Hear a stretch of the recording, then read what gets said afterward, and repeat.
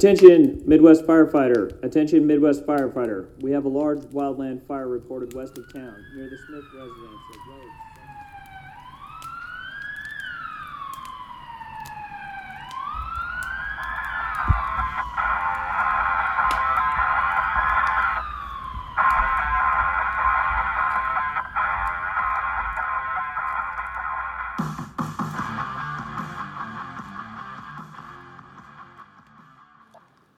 Well, everybody, we're back with another episode of the Midwest Firefighter, and in the studio today, we got Kelsey, Aaron, and Greg, and on the phone, we got a special guest with us, LJay Geist.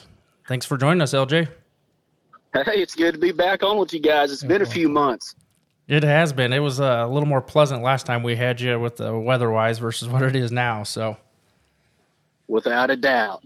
It'll be back to them cool temperatures before we know it, and we'll be back in Nebraska at the last snooker conference having fun.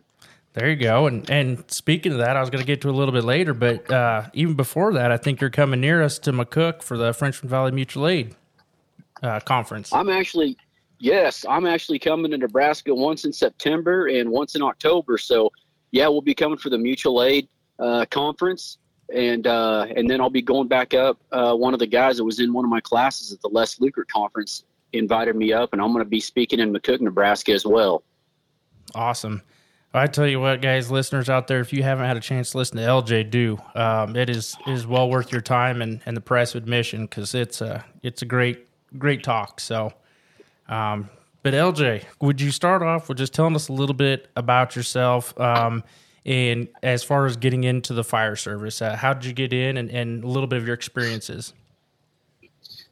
So I got into the fire service in kind of a way that probably most people have not experienced. It was actually over a cup of coffee.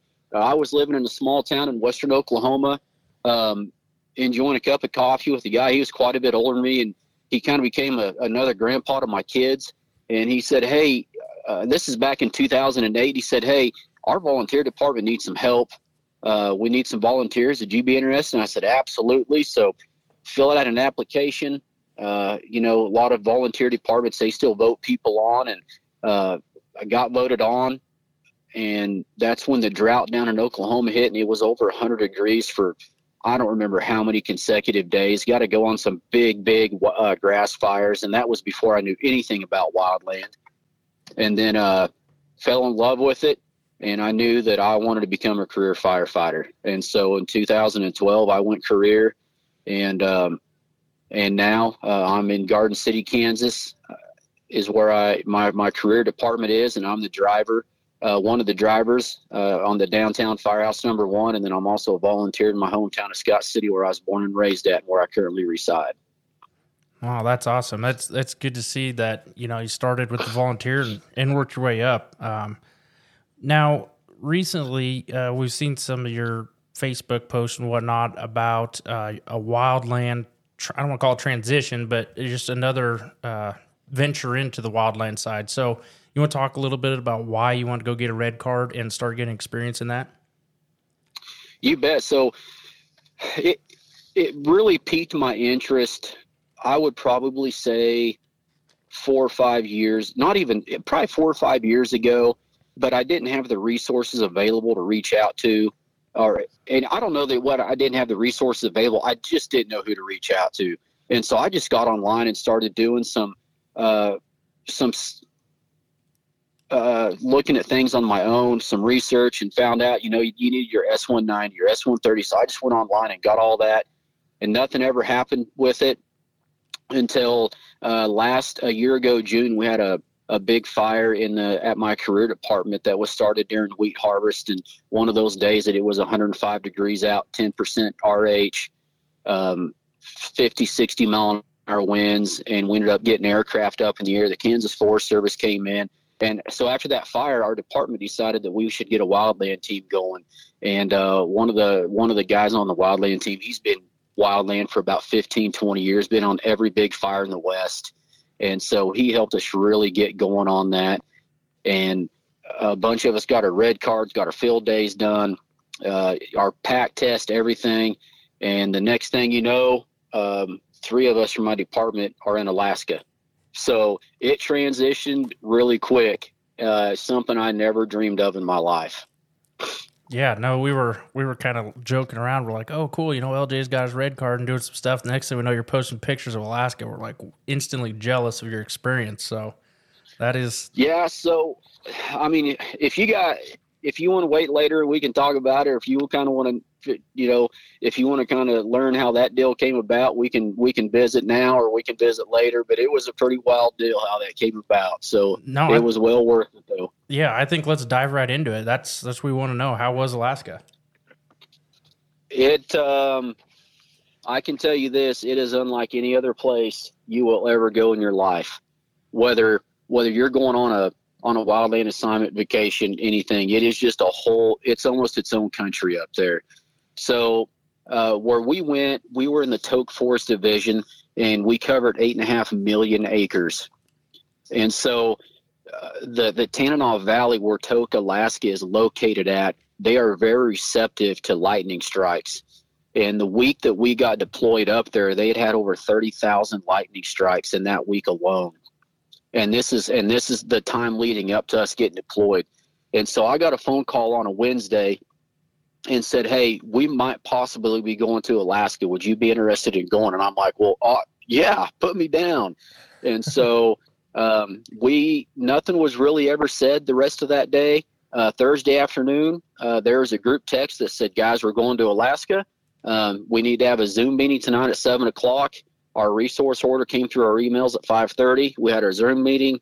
And then our airline tickets came in at 7:30.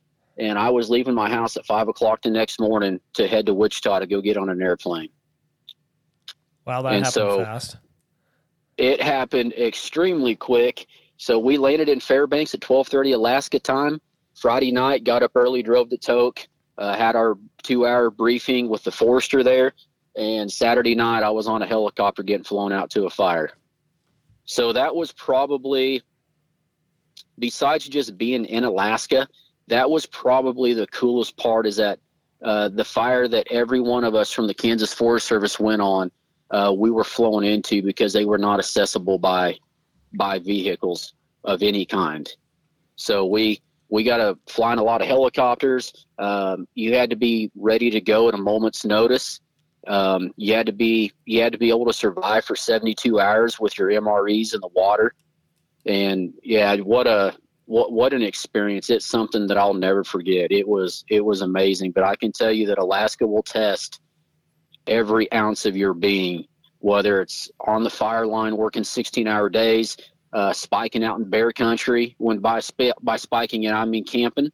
The hiking, that we had a hike that we had to get dropped off in some stuff called tussocks, and we had to hike up to the ridge of the I wouldn't call it a mountain, but it was a pretty good size hill. We'd call them mountains in Kansas and Nebraska probably, but I will tell you that was the most physically demanding thing I'd ever done in my life. But we got up there, and just what a neat experience. It was. I could go on for 2 hours about the experiences and the people I met, but I hope that every person who enjoys wildland fires gets to experience Alaska one time, because it's an amazing place to go fight fire. Did you know all the guys that you were going up there with? Have you met them all personally prior to that?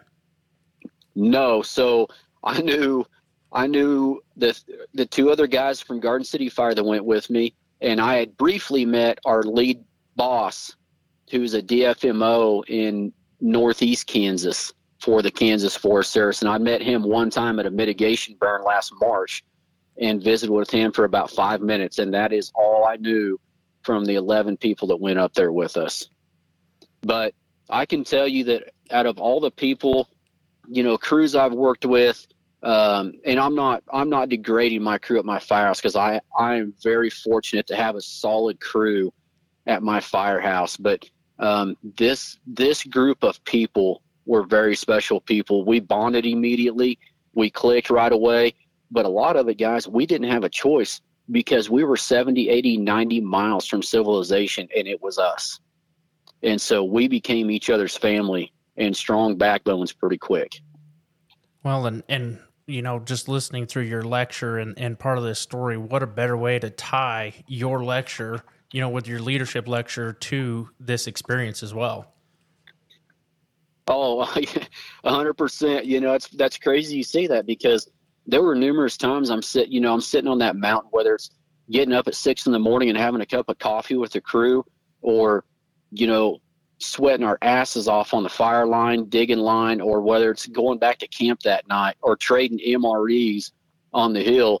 There are so many times that I just thought about crew integrity and discipline and just getting to know one another and having fun. I mean, crap, we were in Alaska digging line around fires on a mountain and flying in helicopters. There's nothing better than that. And so there were many times that it's crazy you said that, because I thought about that several times when I was up there.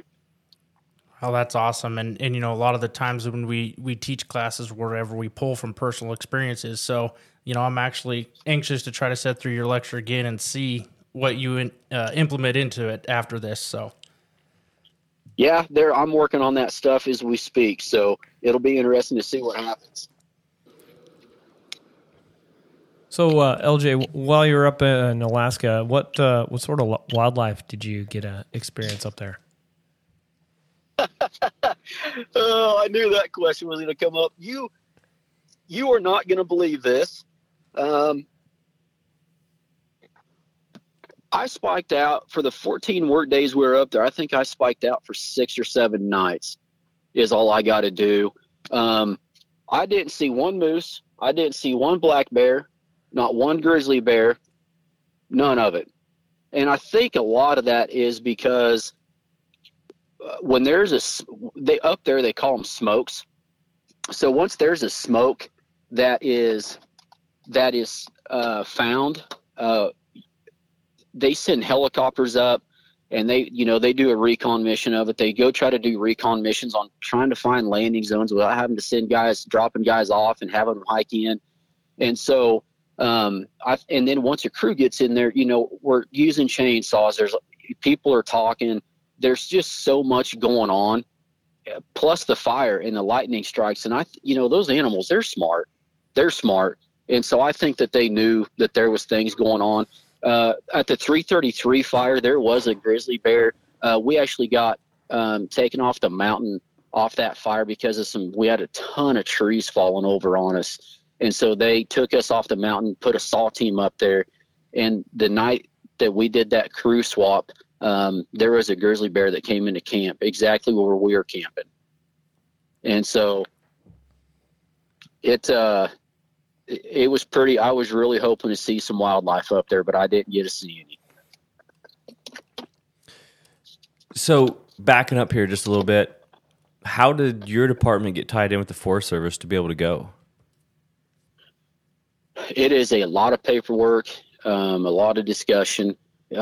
Chris, the guy that has been doing wildland stuff for 15 or 20 years, he had a huge influence on it.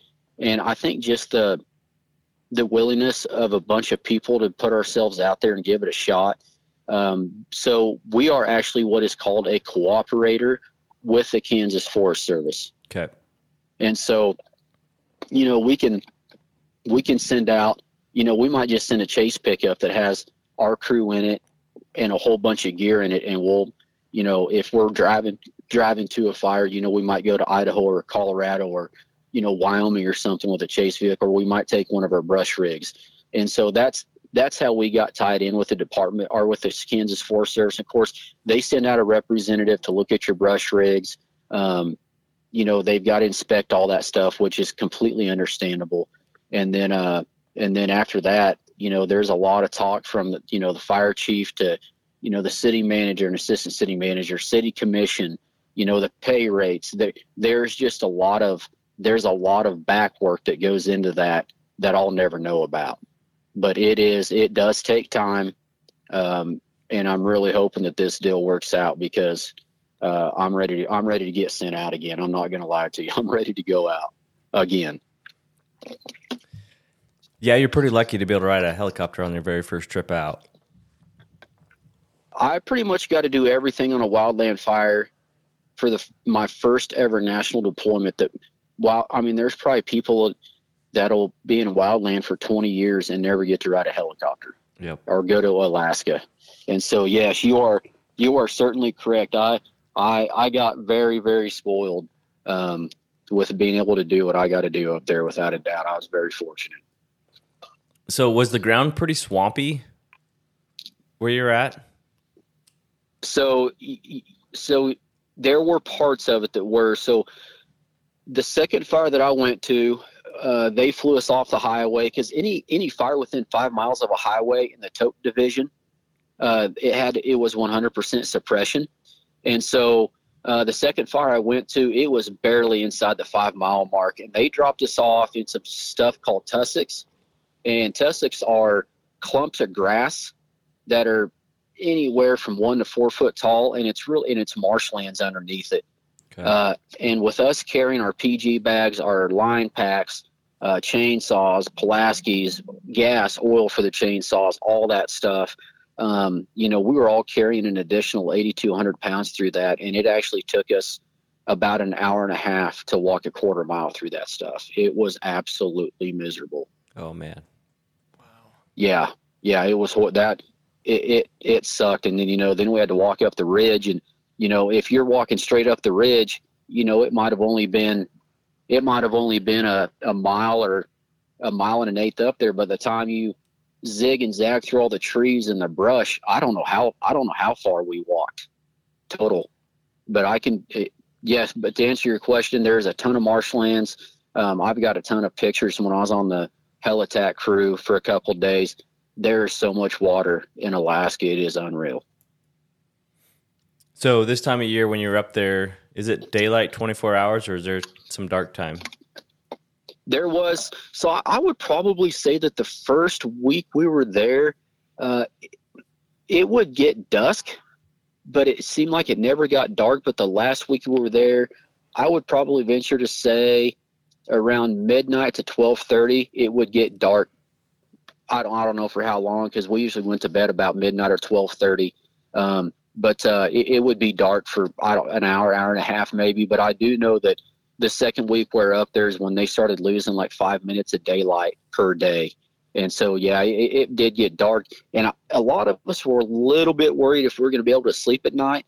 But I can see after pulling a 16-hour day on the fire line, you're so tired that you're going to sleep. You're going to sleep about anywhere you can.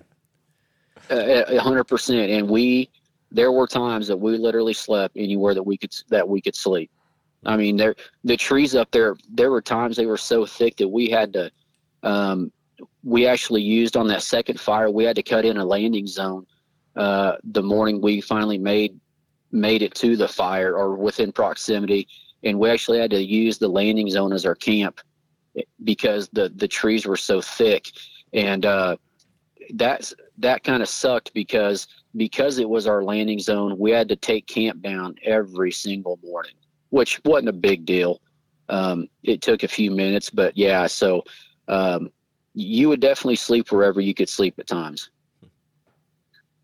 How was the mosquitoes up there? Absolutely horrible. Oh my God. It absolutely horrible. So they actually give you, at the warehouse, when they send you out on a fire, they give you these little bottles and it's 100% DEET, and you just spray that stuff on your hands and you just wipe it all over your face, your neck, your ears, your head. I mean, everywhere.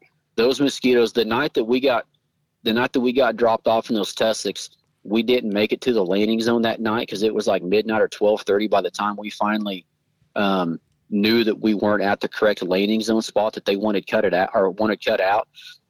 So we just spiked out. I mean, literally in this group of trees, which it was all trees at that point on the ridge, but it was the worst mosquitoes. I've never seen something like that in my life. I'll never complain about mosquitoes in Kansas ever again. That's what we see. Yeah, absolutely horrible. Yeah, well, we seen your post, so that was one of the questions we had to make sure we got in. So, yeah, we wore mosquito nets. If you weren't on the fire line, if you were back up at camp, the only time that the mosquitoes really didn't bug us is obviously around the fire line, and then in the heat of the afternoon. As long as you were sitting in direct sunlight, they weren't bad. But the second you got any shade or it started cooling off in the evening times, those dudes came out with a vengeance, and they were coming to eat you. So you had to have a mosquito net on pretty much all the time. And like when you got in your tents to go to sleep at nighttime, whatever you put in your tent, you would open that door real quick, throw it in there, and then once you got in your tent, you would get in there as fast as you could and zip it back up, because if you left any opening, your tent was going to be plumb full of mosquitoes the next morning. Oh, that's terrible. Yeah, not an enjoyable experience with mosquitoes. Everything else was fun, but that was horrible. Yeah. So what was the temperature like up there? So we did have some days in the 90s. We had about every realm of temperature that you could think of during that time of being in Alaska. I think one morning I woke up and I was freezing cold. We had a heavy dew come in. I think I did carry my phone even though I didn't have service, but it would pick up the temperature for me. And I think one morning it was like 45 degrees one morning when I woke up, and I'm sleeping in my boxers and a hoodie, because you always took your stuff you wore on the fire line. You never slept in it. And then you always took your socks off to let your feet breathe from all the hiking we did. And I was freezing that morning, and that's why I checked the weather. But I think it ended up getting up to like 94, 95 degrees that day. Wow, that's quite a swing. Had some, yeah, it is. And then of course we had a couple days of rain. I think the Saturday that we drove from Tok back to Fairbanks, it was like 52 degrees and raining. So yeah, there's about every type of weather up there that you could imagine. We actually got stuck. The first fire I was on, we were actually supposed to leave the mountain that day, get flown off of it. And we ended up getting stuck up there for about an additional 8 hours because we had to wait for thunderstorms to get through so the helicopters could fly and come get us. Okay. Wow. Very good. Well, we know you got a schedule to keep, so we'll get this thing wrapped up. But we appreciate your time, LJay, and all the listeners out there. Make sure you get the opportunity to listen to them. I believe it's October 15th in McCook, Nebraska, for the French and Valley Mutual Aid. Get signed up for that. That's an excellent class. Yep, and the Big 8 Mutual Fire School, I think, is that the name of it? The one in Osceola as well in September, and I think that's September. I'd have to look at my calendar. September 16th. It's a Saturday, I believe. I think you're right. I'll be in Osceola, Nebraska for that as well. So, yeah, let's get the rooms packed and let's get all the hands-on classes filled up, because it's going to be some great stuff. And I enjoyed my time up in Nebraska last year or earlier, I guess, this year, and I'm ready to get back and meet some more people. So it's going to be a good time. Awesome. Well, thank you, LJay. We appreciate your time, and all the listeners, make sure you hit up the Facebook page and like and share the episode so we can share the good word with everybody. Hey, thanks for your time. I always appreciate talking with you guys, and we'll see you soon. Yep. Stay safe. Thanks, LJay. You bet.